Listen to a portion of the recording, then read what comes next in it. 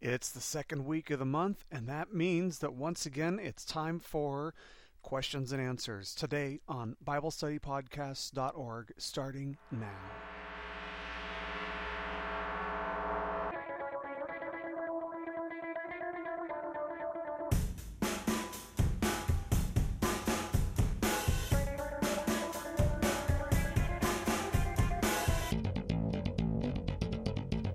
Hello, everybody, and welcome once again to BibleStudyPodcasts.org. I'm your host, Toby Logsdon, and today is Saturday, December 15th. I hope that most of you caught the announcement in Monday's podcast that we weren't going to be doing this podcast on Wednesday, or that there was a chance that we weren't going to be doing this podcast on Wednesday because, to be honest, I was writing this insane paper about Rudolf Bultmann, his philosophy and epistemology, and man, it was crazy, but I just have to say I am so thankful to be done with this semester. This was one of the craziest semesters I've had since I came back to school. I had so much reading this semester, and I am just, man, it feels good to be done. That's all I can say.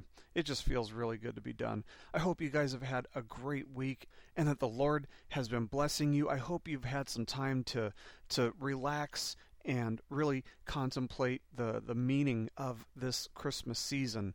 And that is, of course, the greatest gift of all that God gave us in Jesus Christ. As you guys know, every second Wednesday of the month, we do a question and answer podcast, and we've got some very good questions this month. I didn't get a lot of questions, but the questions that we did get, I think were pretty interesting, and I think that you guys will definitely get something out of these questions today. I do want to remind you, if you haven't noticed yet, we do have a new member of BibleStudyPodcasts.org, Matthew Graham, who is a graduate of Southern Evangelical Seminary, which of course is Justin's and my school.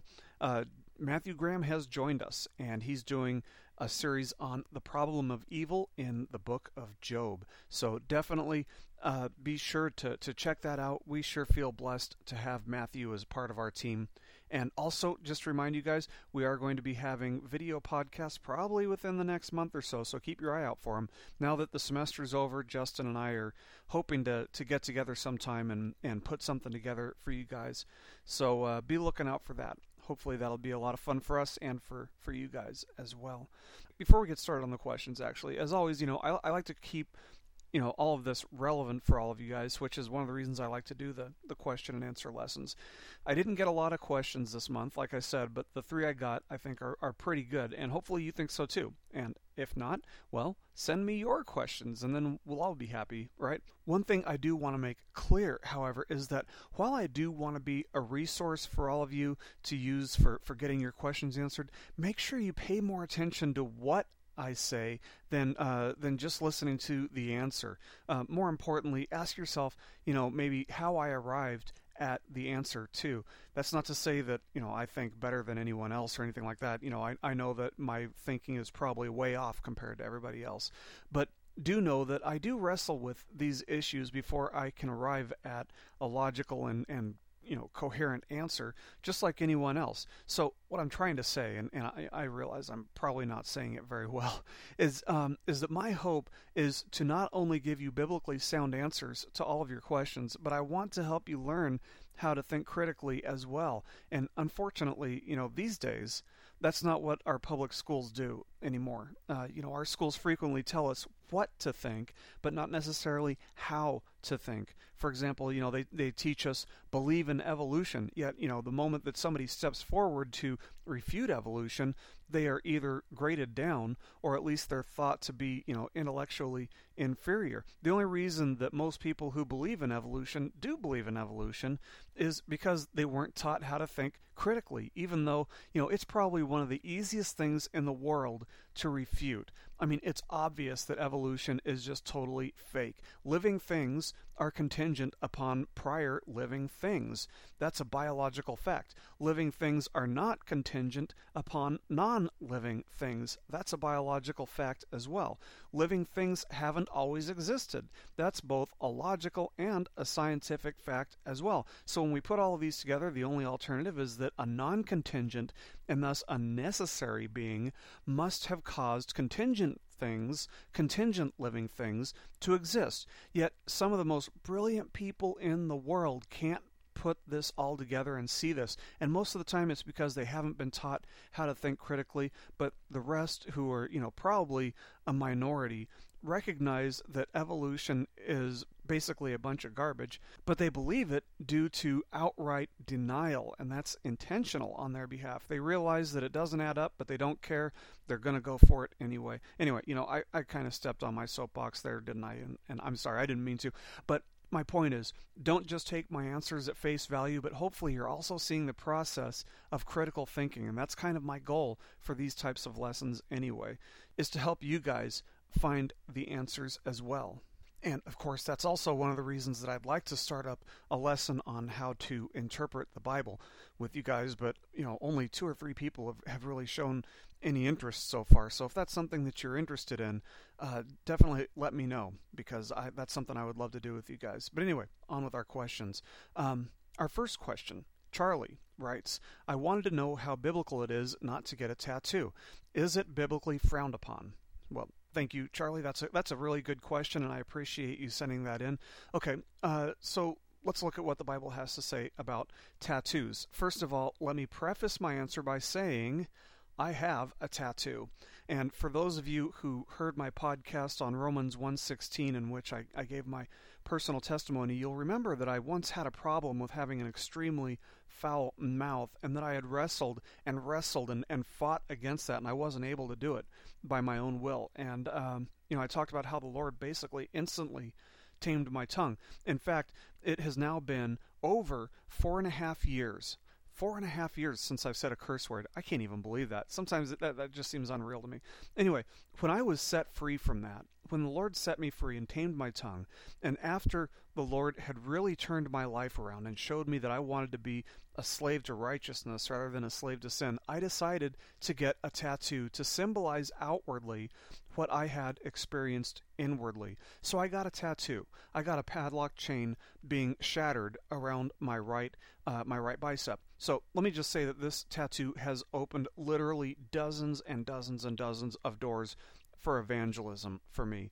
It has sparked so many conversations. When somebody sees it, they know that it represents freedom, but they just don't know what I'm free from, which has, often sparked a conversation about what I've been freed from. And, I'm obviously more than happy to tell somebody exactly what I have been freed from. So what does the Bible say about tattoos? Well, there's only one verse that speaks of it at all, and that's found in Leviticus chapter 19, verse 28, which says, "You shall not make any cuts in your body for the dead, nor make any tattoo marks on yourselves. I am the Lord." First of all, as always, anytime we're reading a passage straight out of Scripture, we have to ask questions. We need to establish the context. So, for example, to whom is God directing this command? All people in general, or just the nation of Israel? Well, it was only directed at the nation of Israel. And how do we know that? Well, consider verse 22, for example, in which the Levite priests are mentioned. Well, only Israel had Levite priests. Secondly, let's ask what the purpose of this command is. The context tells us that God was outlining the means by which they would not only be distinguishable from the surrounding nations, that Israel would be distinguishable from the surrounding nations, but also to minimize the risk of major illnesses and diseases overcoming the nation of Israel. After all, their job was to deliver the Messiah to the world, and if they went extinct as a result of a plague or some huge disease sweeping over Israel, they couldn't fulfill the duty that God had assigned to them. And third, let's look at the context and see how serious this command is, or what the repercussions of this command might be. We know that there are varying degrees of sin. Not all sins are equal in God's eyes, since certain sins, as outlined in the Torah, required a stricter means of cleansing the sinner. And Jesus told Pontius Pilate that the people who turned Jesus over to Pontius Pilate were guilty of a greater sin than Pontius Pilate himself was guilty of. So we know that there are varying degrees of sin, and sometimes the sinner could be cleansed by simply bathing, and sometimes they would be considered unclean for a period of a couple days or whatever. In light of this, let's not overlook the fact that there is a means of making a person clean again after every possible sin, yet there is no punishment dictated or outlined by God for getting a tattoo.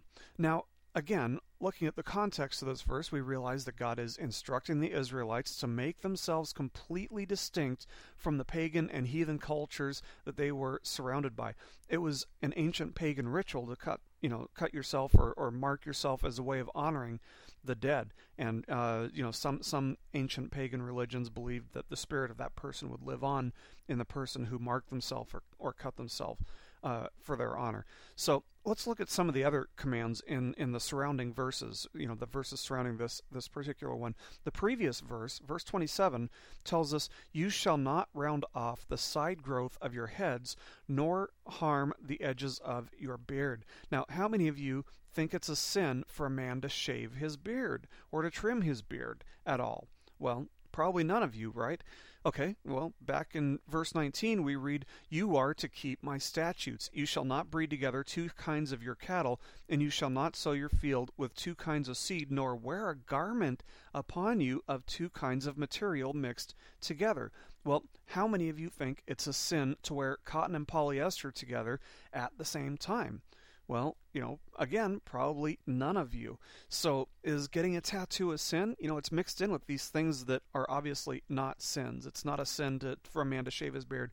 It's not a sin to wear mixed materials. So I would argue that the Bible, isn't explicitly answering your question here. It doesn't explicitly say that getting a tattoo is a sin, but we do know from Romans chapter 14 verse 23 that, quote, "Whatever is not from faith is sin." So is your tattoo from faith? And I was talking with Christina, my wife, about this verse from Romans, and she said, so when we're watching The Biggest Loser, is that a sin? And I said, potentially it is. And, we kind of agreed, that anything that distracts us from God is a sin. So, watching a TV show doesn't have to be distracting us from God, but if it does, then it's sin.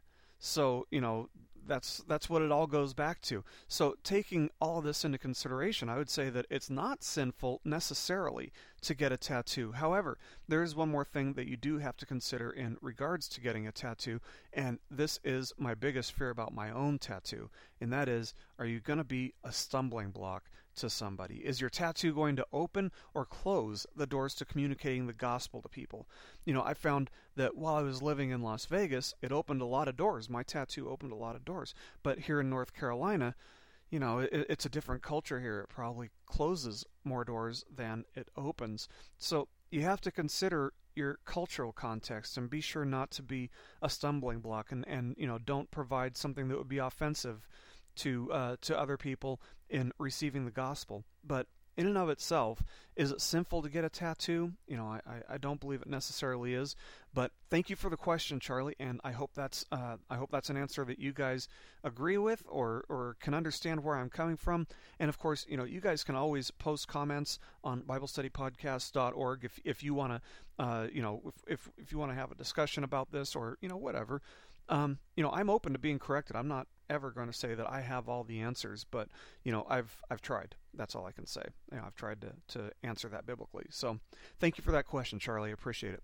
Our next question is from my friend Jesse on MySpace, who writes, "Do you believe in ghosts? I've heard some pastors say that they do and others that don't. I haven't found anywhere in the Bible where it says anything. I am certain that I've seen one, and some of my friends and family have too."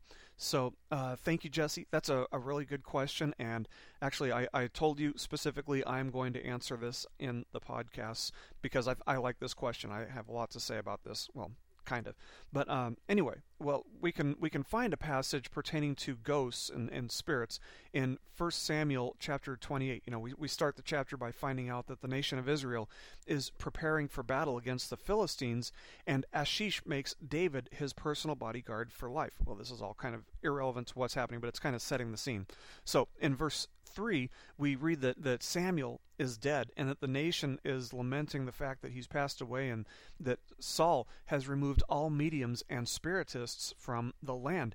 And as soon as Saul sees the camp of the Philistines, what does he do? He panics. Well, what's he going to do without Samuel there to be his spiritual advisor?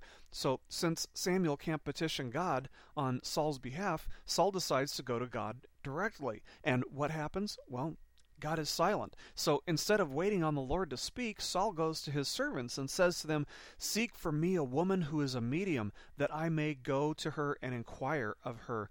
And his servants said to him, "Behold, there is a woman who is a medium at Endor." So then we read, moving on in our text here, then we read, Saul disguised himself by putting on other clothes, and he went, he and 2 men with him, and they came to the woman by night, and he said, "Conjure up for me, please, and bring up for me whom I shall name to you." But the woman said to him, "Behold, you know what Saul has done, how he has cut off those who are mediums and spiritists from the land. Why are you then laying a snare for my life to bring about my death?" Saul vowed to her by the Lord, saying, "As the Lord lives, no punishment shall come upon you for this thing." Then the woman said, "Whom shall I bring up for you?" And he said, "Bring up Samuel for me." And, as we read on, the spirit of Samuel appears, and Saul bows down to the ground to pay his respects. Note that he appears to give more respect to Samuel than he does to God. But anyway, Samuel's spirit asks Saul why he would disturb him by bringing him up. And Saul proceeds to tell him that, they're about to wage a war against the Philistines and that God has deserted him. So what is he going to do? And so Samuel then proceeds to prophesy of how God has taken the kingdom out of King Saul's hands and he's placed the nation of Israel in the hands of David. And he tells of how Saul's going to lose the battle and lose his life to come. So a few things to note here. First of all, this prophecy came true, and so there's no reason to assume that it was anything other than Samuel's spirit. And secondly, the medium isn't completely shocked that a spirit appeared to her. She was only surprised when it wasn't one of the spirits with whom she had apparently dealt before. And she was also surprised when she realized that it was Saul who had disguised himself. But this all indicates that she had experienced communication with the dead before. So, we know from the book of Job, for example, that demonic forces not only exist, but that they are able to cause physical harm when God allows them to. And, with very few exceptions, in the case of Samuel's spirit being summoned is one of those rare exceptions, I would argue that ghosts and hauntings are actually either illusions, which, for those ghost hunting shows, can result from expectations. You go into a haunted house knowing that it's a haunted house or supposedly a haunted house. What are you expecting to see? You're expecting to see a ghost. You hear a creak in the wood. Ooh, there's a ghost. So, these ghosts and hauntings are either illusions or they're demonic manifestations. Now, I've actually, I've watched that ghost hunting show on, what is it? Is it on Discovery or A&E or one of those channels? I was flipping channels one night and I thought, well, let's see what this is all about. And I realized that those guys see some stuff that, might seem unexplainable. And I've read and I've seen interviews with people who claim to have been able to carry on conversations with a ghost or a dead person. And after watching and reading all this, I have to ask one question.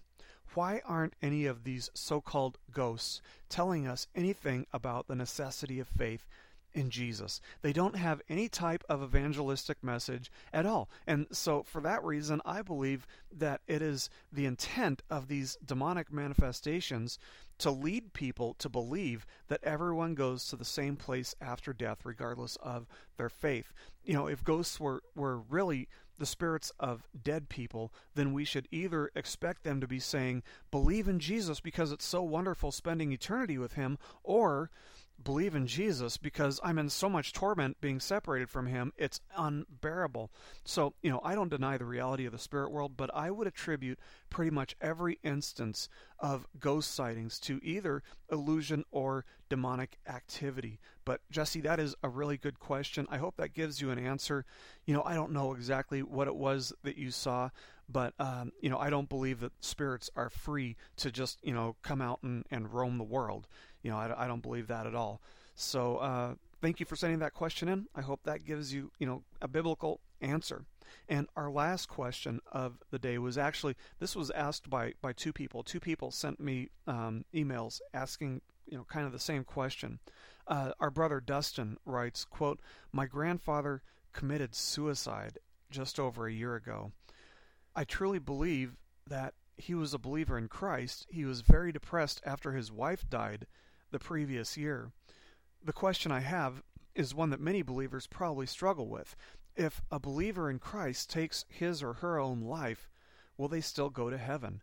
I know my own belief in this issue is that I believe he will be in heaven and I will see him when I go there someday. I've heard many different viewpoints on this issue, and I know based on your past podcasts that you are not afraid to respond to sensitive subjects. I really appreciate your viewpoint on this issue, as well as what God's Word has to say about the sin of taking your own life. Dustin, brother, I am really just so sorry to hear about this, brother.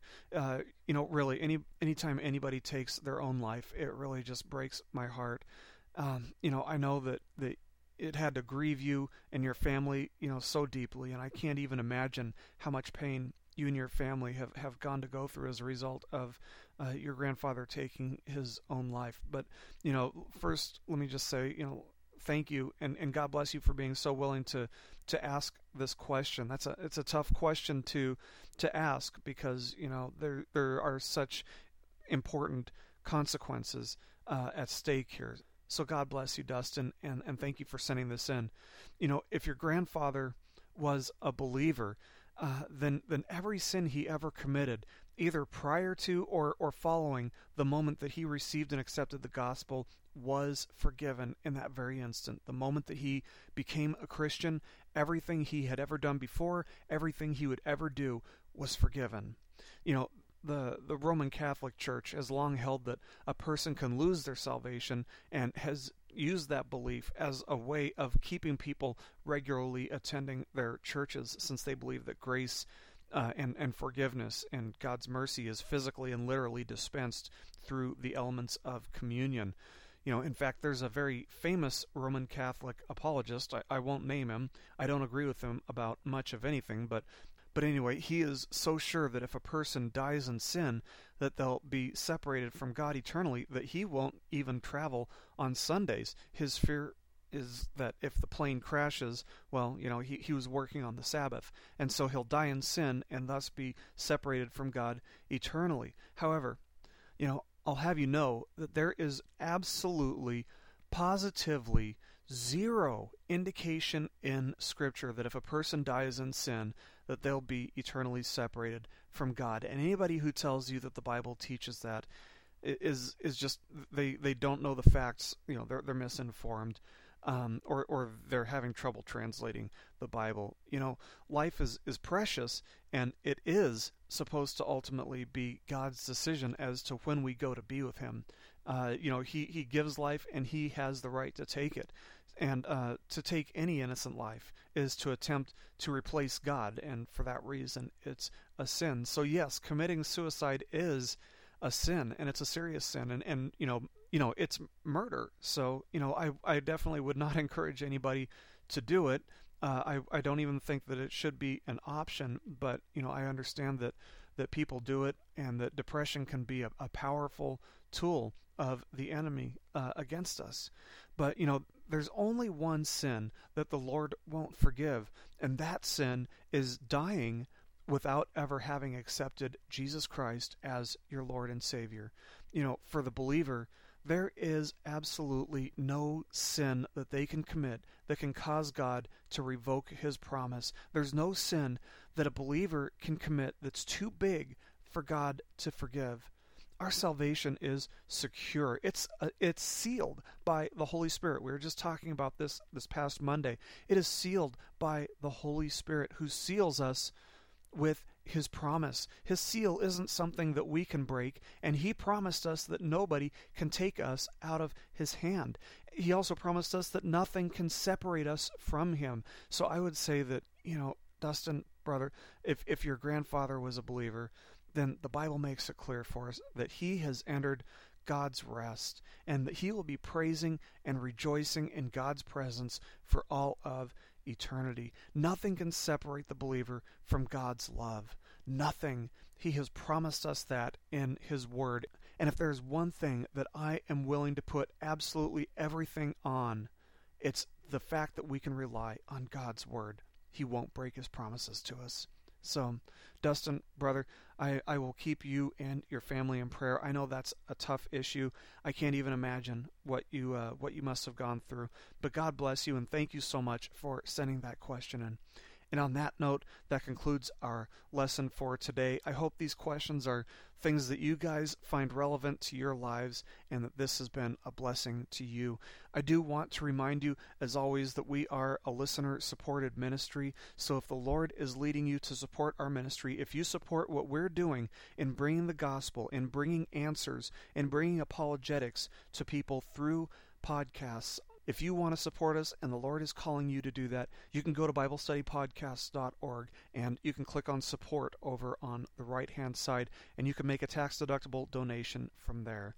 So God bless you guys. Thank you so much for listening today. I will see you guys on Monday. Keep growing closer to Jesus.